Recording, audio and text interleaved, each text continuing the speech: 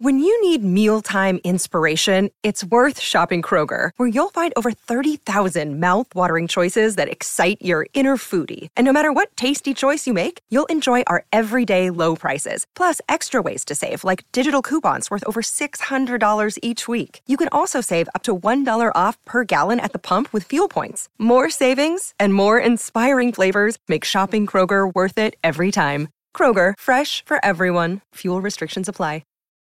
This episode is brought to you by La Quinta by Wyndham. Your work can take you all over the place, like Texas. You've never been, but it's going to be great because you're staying at La Quinta by Wyndham. Their free Bright Side breakfast will give you energy for the day ahead. And after, you can unwind using their free high-speed Wi-Fi. Tonight, La Quinta. Tomorrow, you shine. Book your stay today at lq.com. Hello, everybody. This is Marshall Poe. I'm the editor of the New Books Network. NBN listeners like to read books and buy them. So we thought we'd tell you that right now, our friends at Princeton University Press are having a remarkable site-wide sale. You can get 50% off books, including ebooks and audiobooks, with the code 50, F-I-F-T-Y, at checkout until May 31. You can save some real money on Princeton University Press books. I encourage you to go there and check it out. Welcome to the New Books Network. I'm Caleb Zachrin, assistant editor of the New Books Network. Today I'm speaking with Richard Duncan about his latest book, The Money Revolution: How to Finance the Next American Century. Richard has had a long career in both public and private finance, and now works as the publisher of Macro Watch, a video newsletter that analyzes the global economy. The Money Revolution is a synthesis of banking history, an analysis of the evolution of money, and an overview of the United States' current capital structure. In addition, he's also offered a detailed argument in favor of investment in critical infrastructure and resources. Richard, thank you for joining me today on the New Books Network. Caleb, thank you for inviting me. Of course. This is a really interesting book. You cover so much. There's so much meat in this book. But before jumping into that, I was wondering if you just tell us a little about yourself and your background. Sure. Okay. I'm an American. I grew up in Kentucky, went to Vanderbilt, and afterwards, through a great lucky break, I was able to backpack around the world for a year. And during that year, I got to spend a couple of months in Thailand and Malaysia and Singapore in early 1984. And already the great Asian economic boom had begun. So I realized this was the new land of opportunity. I went back to the U.S. and went to business school at Babson for a couple of years. And when I finished that with an MBA in '86, I flew to Hong Kong and found a job working as a securities analyst for a Hong Kong stockbroking company, a local Chinese Hong Kong stockbroking company for a couple of years until I got some experience. And then I switched companies and started working for James Capel Securities, which at that time was the oldest and the largest UK stockbroking company. And so for the next many years, I moved around between working in Hong Kong and Singapore. In 1990, I moved to Thailand and started running a research department for James Capel. And then after a few years, Salomon Brothers came to town and they hired me, and I worked for them for a couple of more years. And so I was in Thailand from 1990 until 96. And that was a really interesting experience because Thailand's economy was growing at about 9% every year in terms of GDP.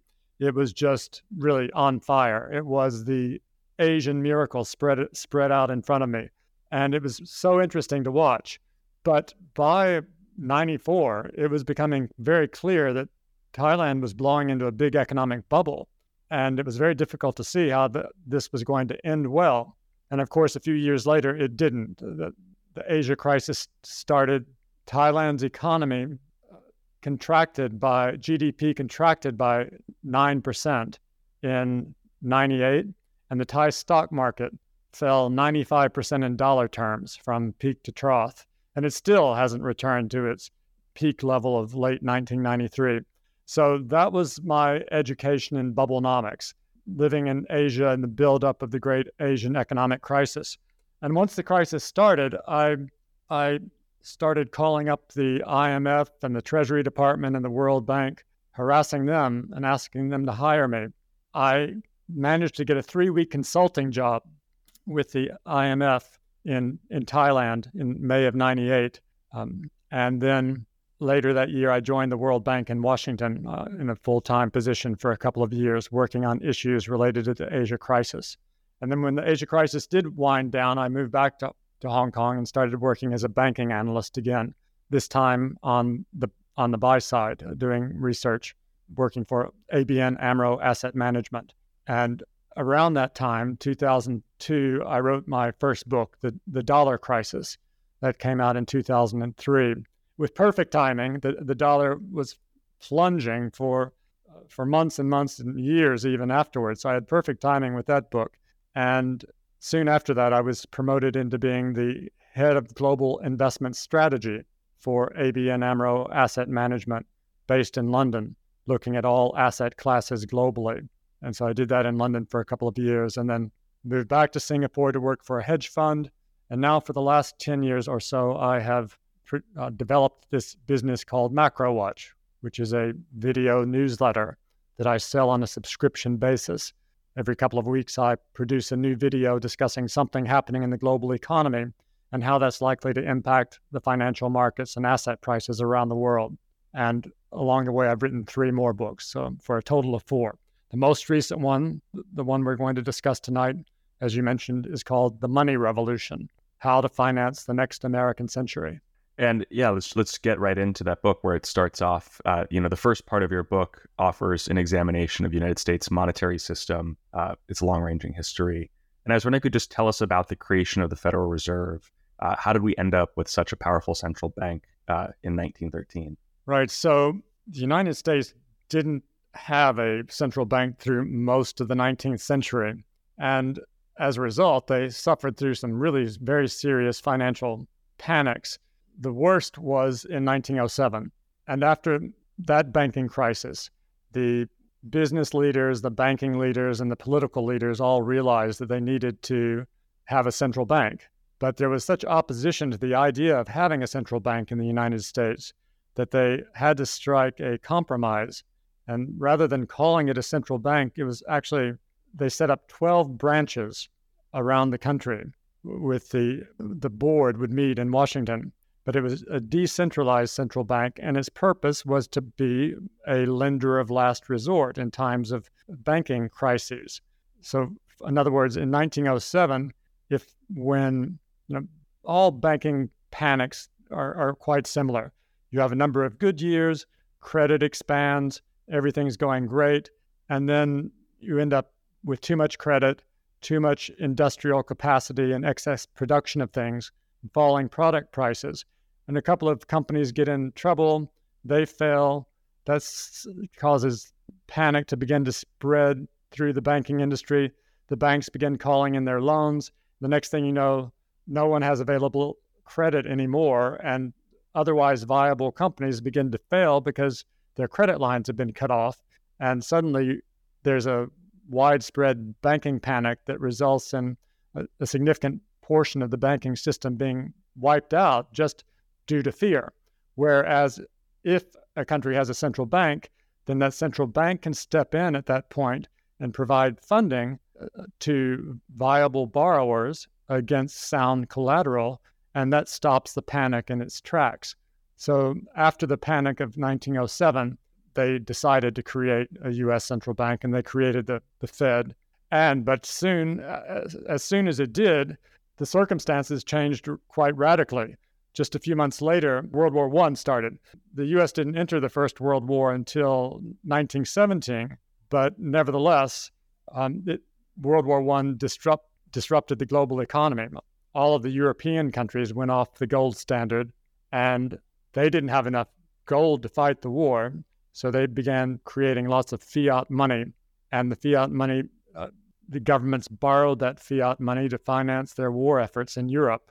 And they bought a lot of things from the United States, and the United States insisted on being paid in gold. So a great deal of gold entered the United States during the first few years of the World War I, before the U.S. got into the war. And all of that money, all of the gold that flooded into the United States in that way, ended up creating a base for an enormous amount of credit extension in the following decades. And that was really the foundation of the Roaring '20s. All of the gold that entered the U.S. during the early years of World War I ended up providing the foundation of an enormous amount of credit that was subsequently created all during the Roaring '20s. And then in 1930, a lot of that credit couldn't be repaid. And at that point, the policymakers, the Fed had only been in existence not that long and had never been tested before. And the policymakers in the U.S. in general believed in laissez-faire and market forces, and the government really didn't do very much. They more or less stepped back and let market forces work when the banks started to fail in 1930. And the market forces worked. A new market-determined equilibrium in the economy was reestablished. Unfortunately, that was at a level of economic output that was about 40% less than it had been in 1929. And the unemployment rate shot up to 25% and fluctuated between 25% and 15% for most of the 1930s.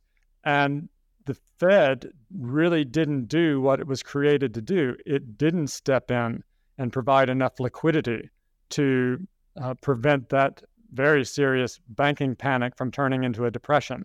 Now, they made excuses as to why they were unable to do that.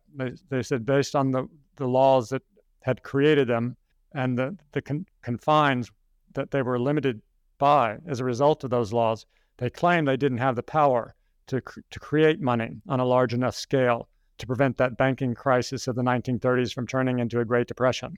And so the economy collapsed, the world economy collapsed, and we went into a Great Depression for the entire 1930s. And the Depression didn't end until World War II started. And only then did the U.S. government begin having very, very large budget deficits as a result of building war materials to fight World War II. And then all of the government deficit spending at that point, which was financed by the Fed. The laws had been changed by then to allow the Fed to create money more freely.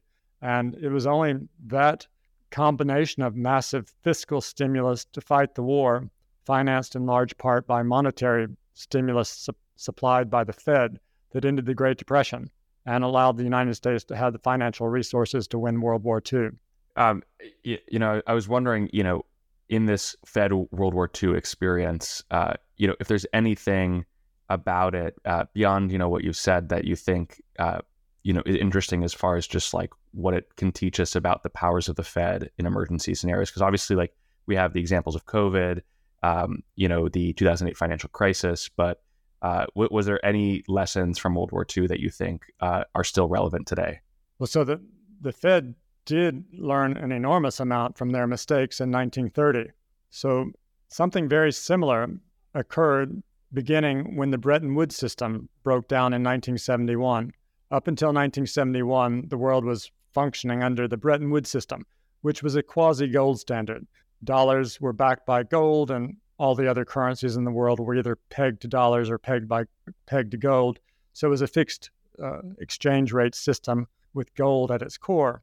But by 1971, the U.S. simply didn't have enough gold to remain on that gold-backed monetary system. And Nixon took the U.S. off the Bretton Woods system, and that suddenly changed everything. But to our point here, it allowed a great deal of credit creation to begin to occur, much more than would have been the case otherwise. So over the following many decades, we had an extraordinary credit boom. For example, total credit in the United States, which is the same thing as total debt, two sides of the same coin. Total credit in the U.S. at the end of World War, or say 1950, the ratio of total credit to GDP was around 150%. By 1980, it had increased to 180%. But after 1980, it really then took off. And by 2007, the ratio had increased from 180% of GDP to 380% of GDP. And that credit growth was it was so extraordinary that it became the main driver of economic growth in the United States. And as the U.S. bought more and more things from other countries, it became the main driver of global economic growth. So it created a big credit bubble, much like the credit bubble that occurred during the 1920s following the breakdown of the classical gold standard in World War I. But in 2008, just like in 1930, suddenly this debt couldn't be repaid. The private sector no longer had enough income to finance all of the money it had taken out in mortgages that they had used to buy very expensive homes. And so they started defaulting, and that led to a wave of bankruptcies across the banking industry. In fact, practically every bank was in trouble.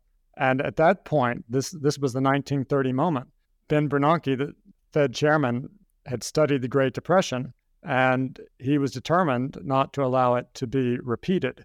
So he launched 3 rounds of quantitative easing starting in late 2008, and altogether by 2014 had increased the total size of the Fed's assets from less than $1 trillion to $4.5 trillion within just 7 years, and used that money to buy government bonds that allowed the U.S. government to run trillion-dollar budget deficits for 4 years in a row, providing an enormous amount of fiscal stimulus to pull the economy out of the crisis and to reflate the economy. So it was a combination of a really very impressive show of force, combining massive fiscal and monetary stimulus, the complete opposite of what was done in 1930. And this time it worked. We didn't have a Great Depression that began in 2009 and lasted for a decade. Very quickly, the economy recovered, and it was growing. Asset prices increased very sharply, and we were back off to the races again without having to suffer through a decade-long depression with, who knows what the geopolitical consequences of that would have been. And things were fine roughly fine, more or less fine, until COVID hit us from out of the blue. And once again, we were on the verge of collapsing into a new Great Depression because, as you can imagine, with people being required to stay at home, they would not have had any income, and they would have very quickly begun defaulting on their car loans, their credit card loans, and their mortgages, which would have meant that all the banks in the country would have failed had the government not intervened. But once again, at that point, the government had 2 examples to choose from. The 1930s example, where they do nothing and we collapse into a Great Depression, or the 2008 example, where they do an enormous amount and we don't collapse into a Great Depression. It's easy to understand why they chose the 2008 model instead. So as a result of the pandemic, the government debt increased by $5 trillion over the next couple of years just due to pandemic-related reasons. And the Fed, again, doubled the size of its balance sheet, increasing, creating roughly another $4 trillion, and taking its total assets at the peak up to about $9 trillion, 10 times more than, or 9 times more than it had been in 2007. But that worked. We didn't have a Great Depression despite the lockdowns, and now the economy is larger, 5% larger, 6% larger than it was when the pandemic began. So we've, over the last 15 years, we have avoided 2 Great Depressions, but the cost has been a very large increase in U.S. government debt and a very radical expansion of the Fed's balance sheet. And part of the cost that has stemmed from that has been the high rate of inflation that we have experienced, particularly last year when the CPI peaked at just over 9%. But now it's coming back down. The numbers reported this morning, for me, inflation was back down to 4%.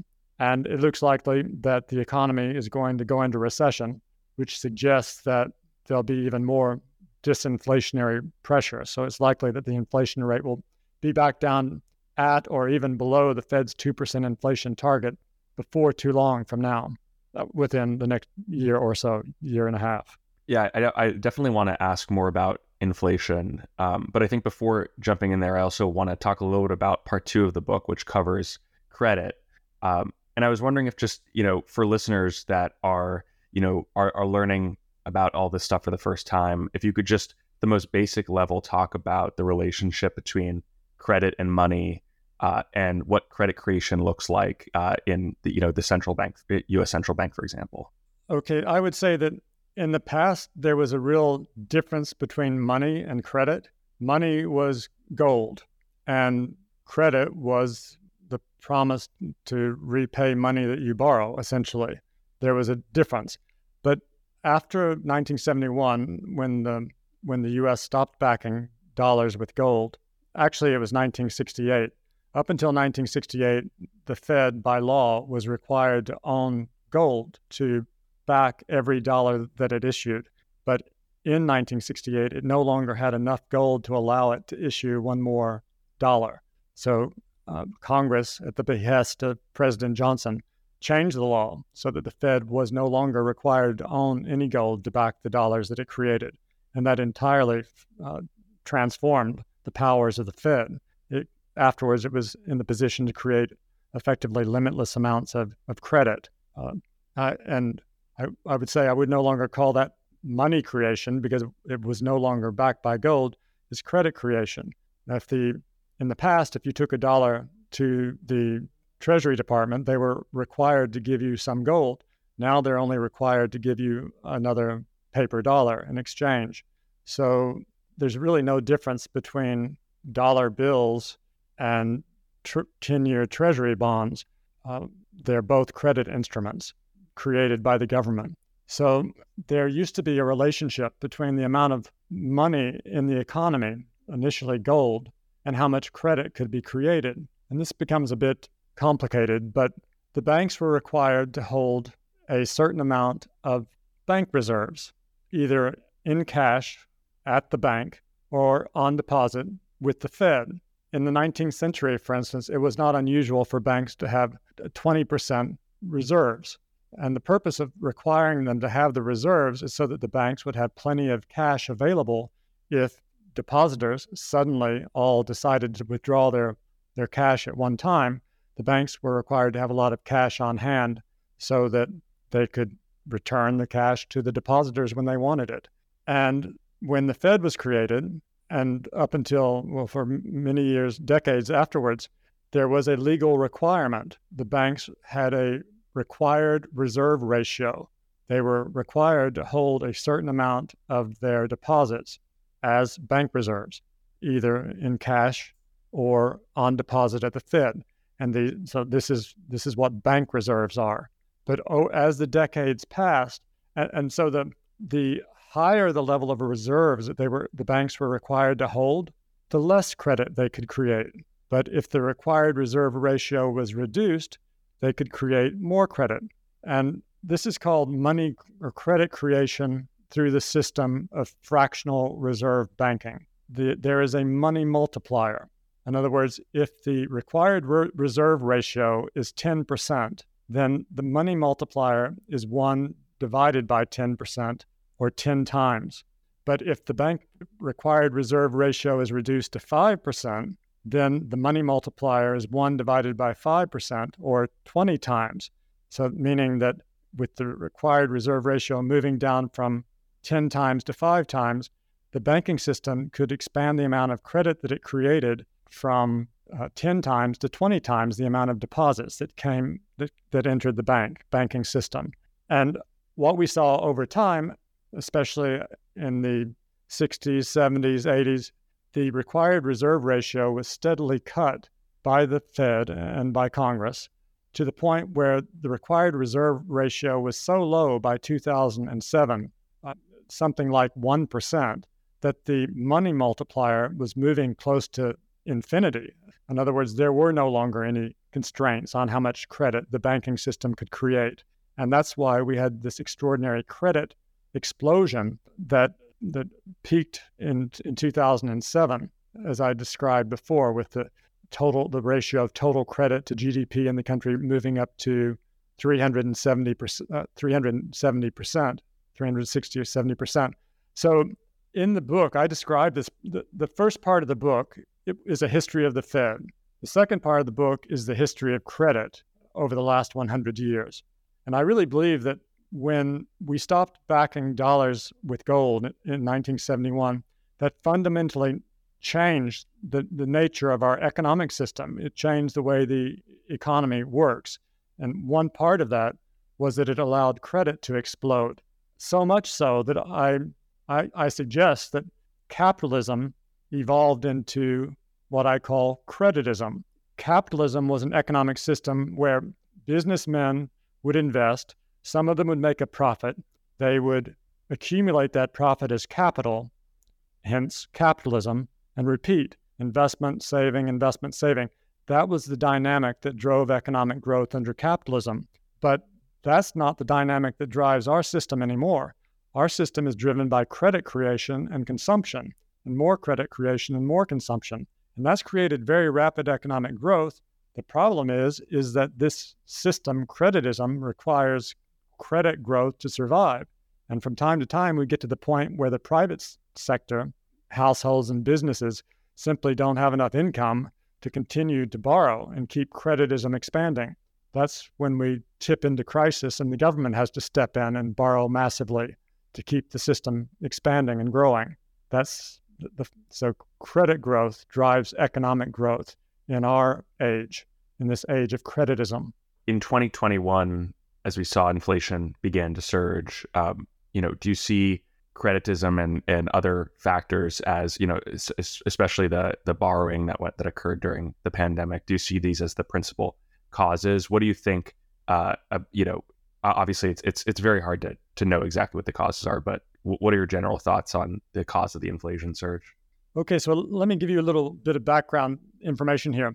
When dollars ceased to be backed by gold in 1968, 1971, a number of things changed in very fundamental ways. Most obviously, the Fed was afterwards free to create as much money as it dared. But something less obvious is this. Up until let's say 1971, when the Bretton Woods system broke down, trade between nations had to balance. The United States could not run extraordinarily large trade deficits as it does today, because if it had a big trade deficit, that would have sent U.S. dollars overseas to other countries. And at that time, the other countries had the right to convert those dollars into U.S. gold.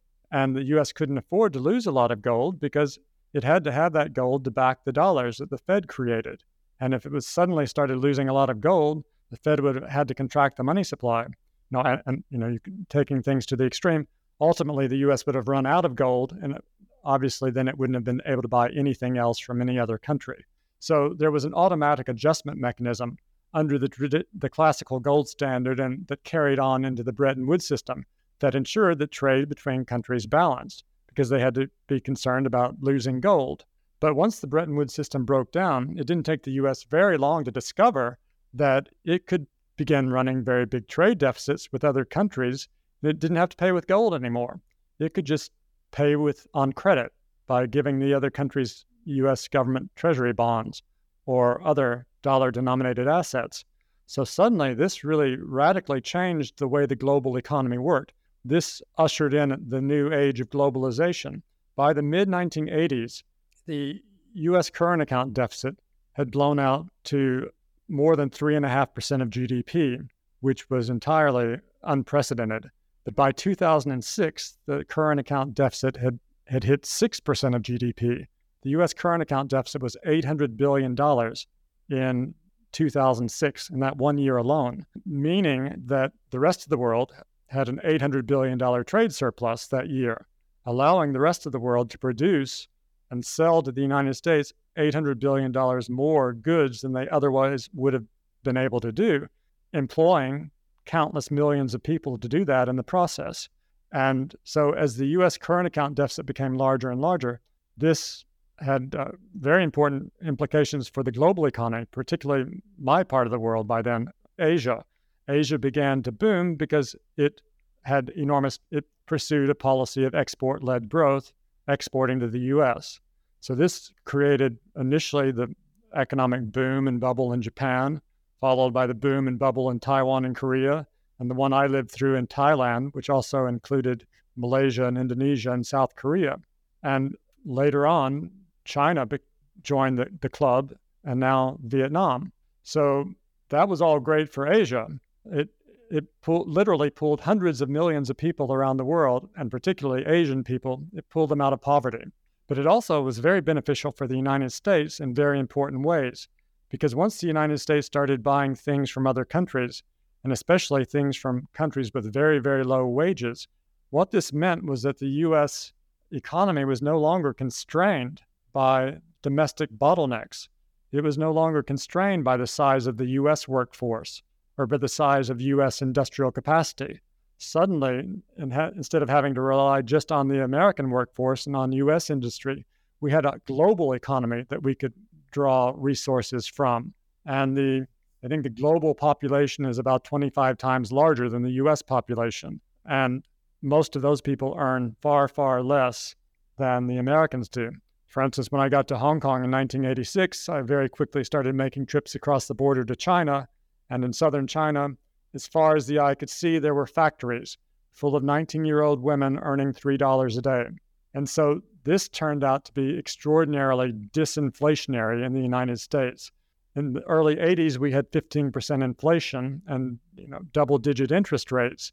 But as we started running trade deficits with the rest of the world, the inflation started plunging, and the interest rates followed the inflation rate down. And so by the time the turn of the century, from 2000 until the time COVID began, the average inflation rate in the United States was very low, roughly 2% a year, and sometimes it was negative. We occasionally flirted with deflation, and that's despite the government running very large budget deficits and the Fed creating money on a very large scale, particularly after the crisis of 2008. After 2008, even though the government was running trillion-dollar budget deficits and the Fed was creating trillions of dollars through quantitative easing, the highest rate of inflation we got then was in 2011.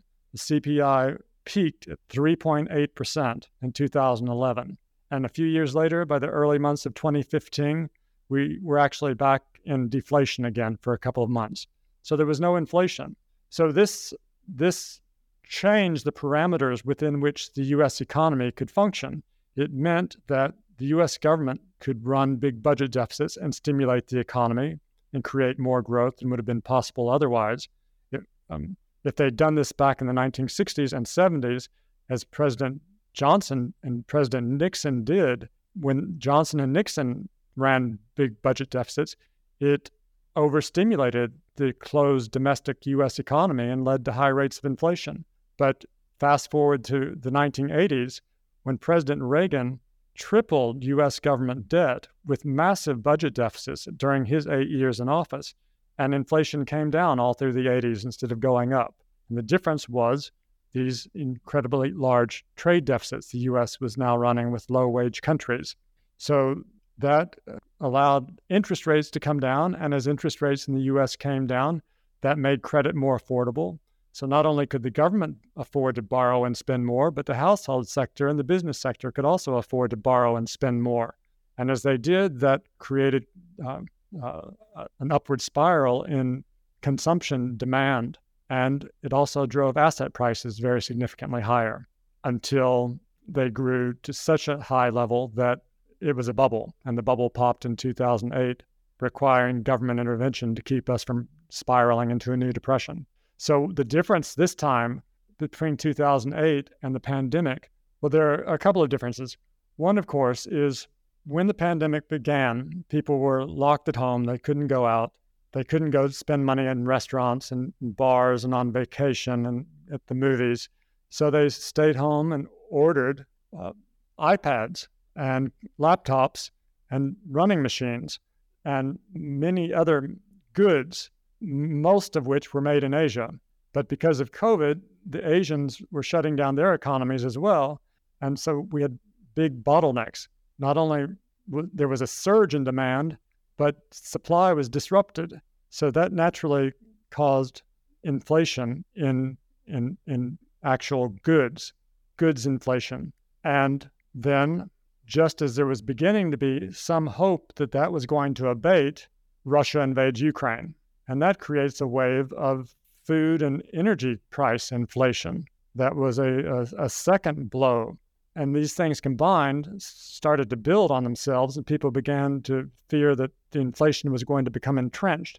And so this is, in other words, those two things represented a severe blow to globalization, a partial reversal of globalization. And it was globalization that had driven down the inflation and the interest rates in the United States to begin with. Now, with these supply chain bottlenecks and war, it represented a partial reversal of globalization. and we got a spike in inflation.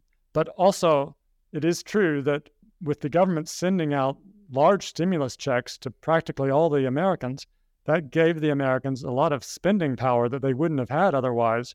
And it ended up giving a big boost to demand for these goods. And that demand also contributed to the higher rates of inflation.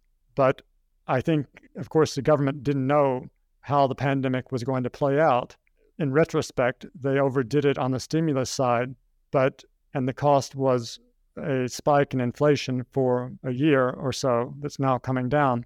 But I think it's better to err in being too aggressive in providing stimulus than it would have been to provide too little stimulus and end up in a very serious depression as we were in the 1930s, or even, something 25% as bad as the 1930s would have been quite horrible. So better to err on the side of overdoing it, in my opinion, than underdoing it. The costs are less to overdo it than to underdo it. If you're thinking about just different schools of thought surrounding government debt, we can put modern monetary theory on one side and then, monetarism on the other, or maybe, even further gold standard. But we can table that for now. Where would you sort of place yourself on the spectrum? Would you put yourself a little bit closer towards the sort of Keynesian modern monetary theorist camp? I would consider myself a pragmatist. I think different economic philosophies are appropriate for different economic times and conditions. There have been a lot of wise economists who've developed a lot of very brilliant economic theories that were appropriate for their age. For instance, Ludwig von Mises, that was all really brilliant stuff in 1912 when money was backed by gold and there was a limited amount of credit that could be created. And Milton Friedman's theories were appropriate for the 1960s when we had a closed domestic economy and too much government spending would lead to high rates of inflation. But in the post Bretton Woods era, when money was no longer backed by gold and when we had a global economy, that created a new economic environment, which created new possibilities that had not existed before. So this book was conceived and largely written. It was conceived in the years following the 2008 economic crisis. And what we learned from that was that it was possible for the government to run trillion-dollar budget deficits and for the Fed to finance those by creating trillions of dollars of fiat money without leading to high rates of inflation. So my conclusion from that was, well, if that's the case, then I believe we should have the U.S. government borrow and invest very aggressively in new industries and new technologies on a very large scale. Industries and technologies like artificial intelligence and quantum computing, biotech, genetic engineering, renewable energy, robotics, nanotech, and so on. And if we were to do that on a large enough scale, this would induce a new technological revolution that would turbocharge U.S. economic growth. And instead of the economy growing as it is now, very weakly at 1% to 2% a year, we'd be looking at something more like 5 or 7% a year. And this sort of investment would result in technological breakthroughs and medical miracles and marvels that would radically enhance human well-being. And that's really the underlying theme of the book. And it appeared when I was writing the book that the U.S. government could get away with this without causing high rates of inflation. Now, in the book, I don't put a specific number on how much the government should invest, but I argue that the government should invest as much as possible, as soon as possible, and find out by trial and error over a decade. And if it turned out that the investment overheated the economy, then they could slow it down for a while. So we've seen the CHIPS Act and the Inflation Reduction Act. There's been some of that, some money. I think $20 to $40 billion has been put aside for investment in green technology and renewables. I think I take it that you think that this should just be the beginning, that we're just on our way to maybe considering these sorts of investment. And a lot of people have sort of framed this in the terms of a renewed focus on industrial policy, but also in the context of rolling back some of the the globalization that we've talked about, setting up factories. Do you think that even though there were certain great benefits to like deflationary effects of globalization, that we're going to need to move back to more of an industrial policy focus? So this book was largely written and almost ready to go to the printer when COVID hit. And then suddenly COVID, of course, changed everything. Whereas I was recommending a multi-trillion-dollar government-financed investment program with the government financing the private sector to make these investments. Over a decade, suddenly the government is spending trillions of dollars just within months. And at the same time, the Fed was creating trillions of dollars as well. So I had to put the book on hold just to wait for a good year or more to see how much the government was going to spend and to see how much the Fed was going to create. And it took a lot of time before the dust settled. So it more or less set the book back by 2 years. And it caused very unpleasant development with inflation, which sort of pulled the rug out from under the book as well. So unlike my first book, which had perfect timing with the dollar crisis, the dollar was falling and falling, really put the wind in the sails of that book. This was just the opposite. With inflation high and the government spending so much money, suddenly my proposals didn't look so realistic. But over time, as the dust did settle, I rewrote a few chapters, added a new chapter, and it did go to print. And a couple of good things have happened, I think. One was in the second quarter of 2020, the U.S. government increased its debt by $2.8 trillion in 3 months. And the Fed at that time created $2.8 trillion of fiat money to finance that government borrowing at low interest rates. So whereas that's multi-trillion in a quarter. I'm not calling for a multi-trillion-dollar investment in 90 days. I'm calling for a multi-trillion-dollar investment over a decade.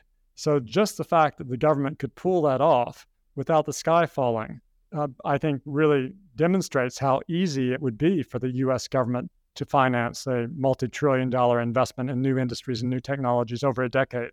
And then, as you mentioned, the next very positive development was the CHIPS and Science Act, which allocates $380 billion for investment in new industries and technologies, all of the same ones that I described a few minutes ago, with $50 billion of that going into the development of semiconductor manufacturing facilities in the United States, which the country very desperately needs, and the remaining part of the $380 billion going into other high-tech industries like quantum computing and artificial intelligence and all the other things that I reeled off. So that was great. $380 billion. That is a big step in the right direction. And I've been talking about these ideas for a number of years, and some people would say, okay, that sounds like an interesting idea, but the government is never going to make an investment like that. It's just never going to happen. Well, the CHIPS and Science Act shows that it can happen. In fact, it has begun to happen. But as you pointed out, I don't think that's enough. That is not enough. We need that every year. And there are a number of reasons why, but one pressing reason that I think will strike a chord with most people is because we're about to be overtaken by China, technologically, economically, and therefore militarily. So national security is at risk if China develops artificial intelligence before we do, for instance. They will rule the world. In the year 2000, the United States invested 8 times more than China did in research and development. By 2017, the U.S. was only investing 10% more in R&D than China. And last year, China overtook the United States in research and development investment.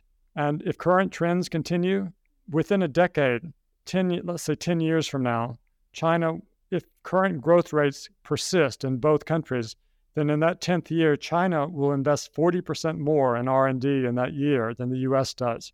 If that happens, then China will leapfrog us technologically. And, maybe China will be a benign ruler. But history suggests that countries with vastly superior technological power rarely treat inferiors kindly. So I believe it's of the utmost national interest that we don't allow that to happen. And the only way we can prevent that from happening is for the government to finance a very aggressive investment program in new industries and technologies. And I would propose that they do this in joint ventures with the private sector. Now, many people believe that the government can't do anything right.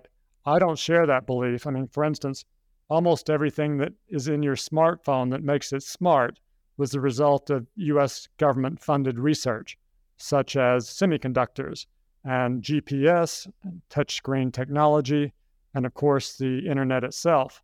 But leaving that aside, what I suggest in the book is that the government could borrow the money and set up joint venture companies with, let's say, America's 10,000 brightest and most talented entrepreneurs and scientists, and creating joint venture companies with these private sector entrepreneurs and scientists, with the government keeping a 60% equity stake in each of these companies, and the entrepreneurs and scientists getting a 40% equity stake, and with the entrepreneurs and scientists managing these companies, so that when one of them invents a cure for cancer, a cancer vaccine, and a cure for Alzheimer's and diabetes and all of the other diseases, and cheap fusion, all of these companies can be listed on NASDAQ with trillion-dollar valuations, with the government, i.e. the U.S. taxpayers, keeping 60% of the gains. And thereby, this investment program would pay for itself many times over, and the level of U.S. government debt would fall rather than rise, and the ratio of debt to GDP would become very much smaller because the GDP would grow so quickly, and we would cure all the diseases and have cheap, limitless energy, and could reverse the damage that we've done to the economy, to the environment. Right. I definitely see how the need, especially in some of these critical areas, to invest. My last question is just a more of a general, kind of going on the China, U.S. Looking at the differences between the economies. Obviously, the U.S. runs a huge trade deficit with China. Is this something that you see? The U.S. needs to maybe move away from its consumption-driven economy, and China needs to develop more of a consumer economy base. Do you think that that's going to be something that is going to need to happen, or can they still continue to chart these different paths? We have the post-Bretton Woods international monetary system is known as the dollar standard. We had it one time. We had a gold standard. Then we had the Bretton Woods system. Today we're on the dollar standard. And the way the dollar standard works is the U.S. consumes and has very large current account deficits. So last year, the U.S. current account deficit hit a new record of $944 billion. And that threw out $944 billion into the global economy in that 1 year alone. The total cumulative current account deficit since the Bretton Woods system broke down in 1971 has been $14 trillion, meaning the rest of the world has had a $14 trillion trade surplus. And this has been the thing that has pulled hundreds of millions of people around the world out of poverty. So the U.S. current account deficit provides the liquidity that the global economy runs on. It provides the dollars. You often hear people these days say that, the dollar standard is going to collapse, or the dollar is going to collapse because China is going to begin buying oil from Russia and they're going to pay in yuan instead of dollars. But that's just nonsense. China has a big trade surplus with the world. So it's not throwing any Chinese yuan out into the global economy to finance the growth of the global economy. It's the dollar and the U.S.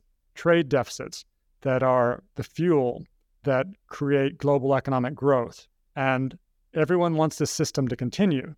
Because if some people suggest that China would like to see the U.S. lose this privilege of being able to buy things on credit, but that's not true. Just imagine if we went back to something like a gold standard, where we once again had to back dollars with gold.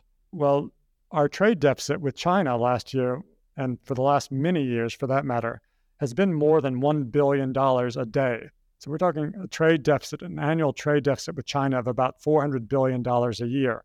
Well, if we had to actually pay for that with gold or some hard asset, then within a matter of months, we would run out of gold, and we would not be able to buy one more pair of tennis shoes from China. And consequently, China's economy would collapse into a Great Depression within a week, and so would all the other countries around the world.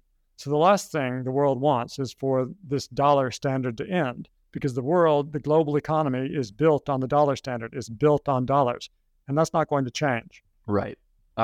Well, Richard, this is such a long, this book just spans so many topics. So I definitely recommend listeners check it out. It's also just, I think, for anyone who is completely new to this topic, it's a great introductory text. I was wondering, before we sign off, if you could just talk a little bit about MacroWatch and some of the other stuff that you've been working on.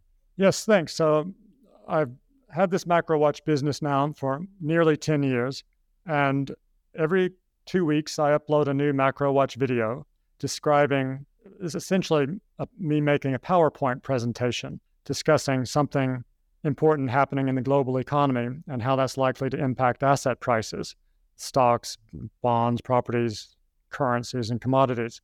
The 2 weeks ago was a discussion of how tightening lending in the U.S. banking system was likely to force the Fed to pause its rate hiking cycle, at least at the Fed meeting, which occurred yesterday. And in fact, they did pause they didn't hike this time. And the one that I just produced today was a discussion of the dollar standard. I made a trip to Vietnam last week, which was interesting. And it was fascinating to see Vietnam's economy. I've been more than a dozen times, but Vietnam's trade surplus, Vietnam's economy and its great economic boom that it's enjoyed during this century is a direct product of the dollar standard system. Before we started having our trade agreement with Vietnam in 2000, they didn't have a trade surplus with the U.S. Last year, Vietnam's trade surplus with the U.S. was $116 billion. And the cumulative trade surplus since 2000 has been nearly $700 billion. And all of this money has gone into the Vietnamese banks, allowing extraordinary credit creation through that process of fractional reserve banking that I described, and led to an extraordinary economic boom that's caused the GDP per capita of Vietnam to increase by 9 times since 2000. So these are the sorts of topics that I discussed. This one was really intended to refute the idea that the dollar is going to collapse or that the dollar standard is going to go away sometime soon, because it's not. But most of them are focused on it. A lot of it is focused on the Fed and government policy and how changes there are likely to affect stocks and other asset prices.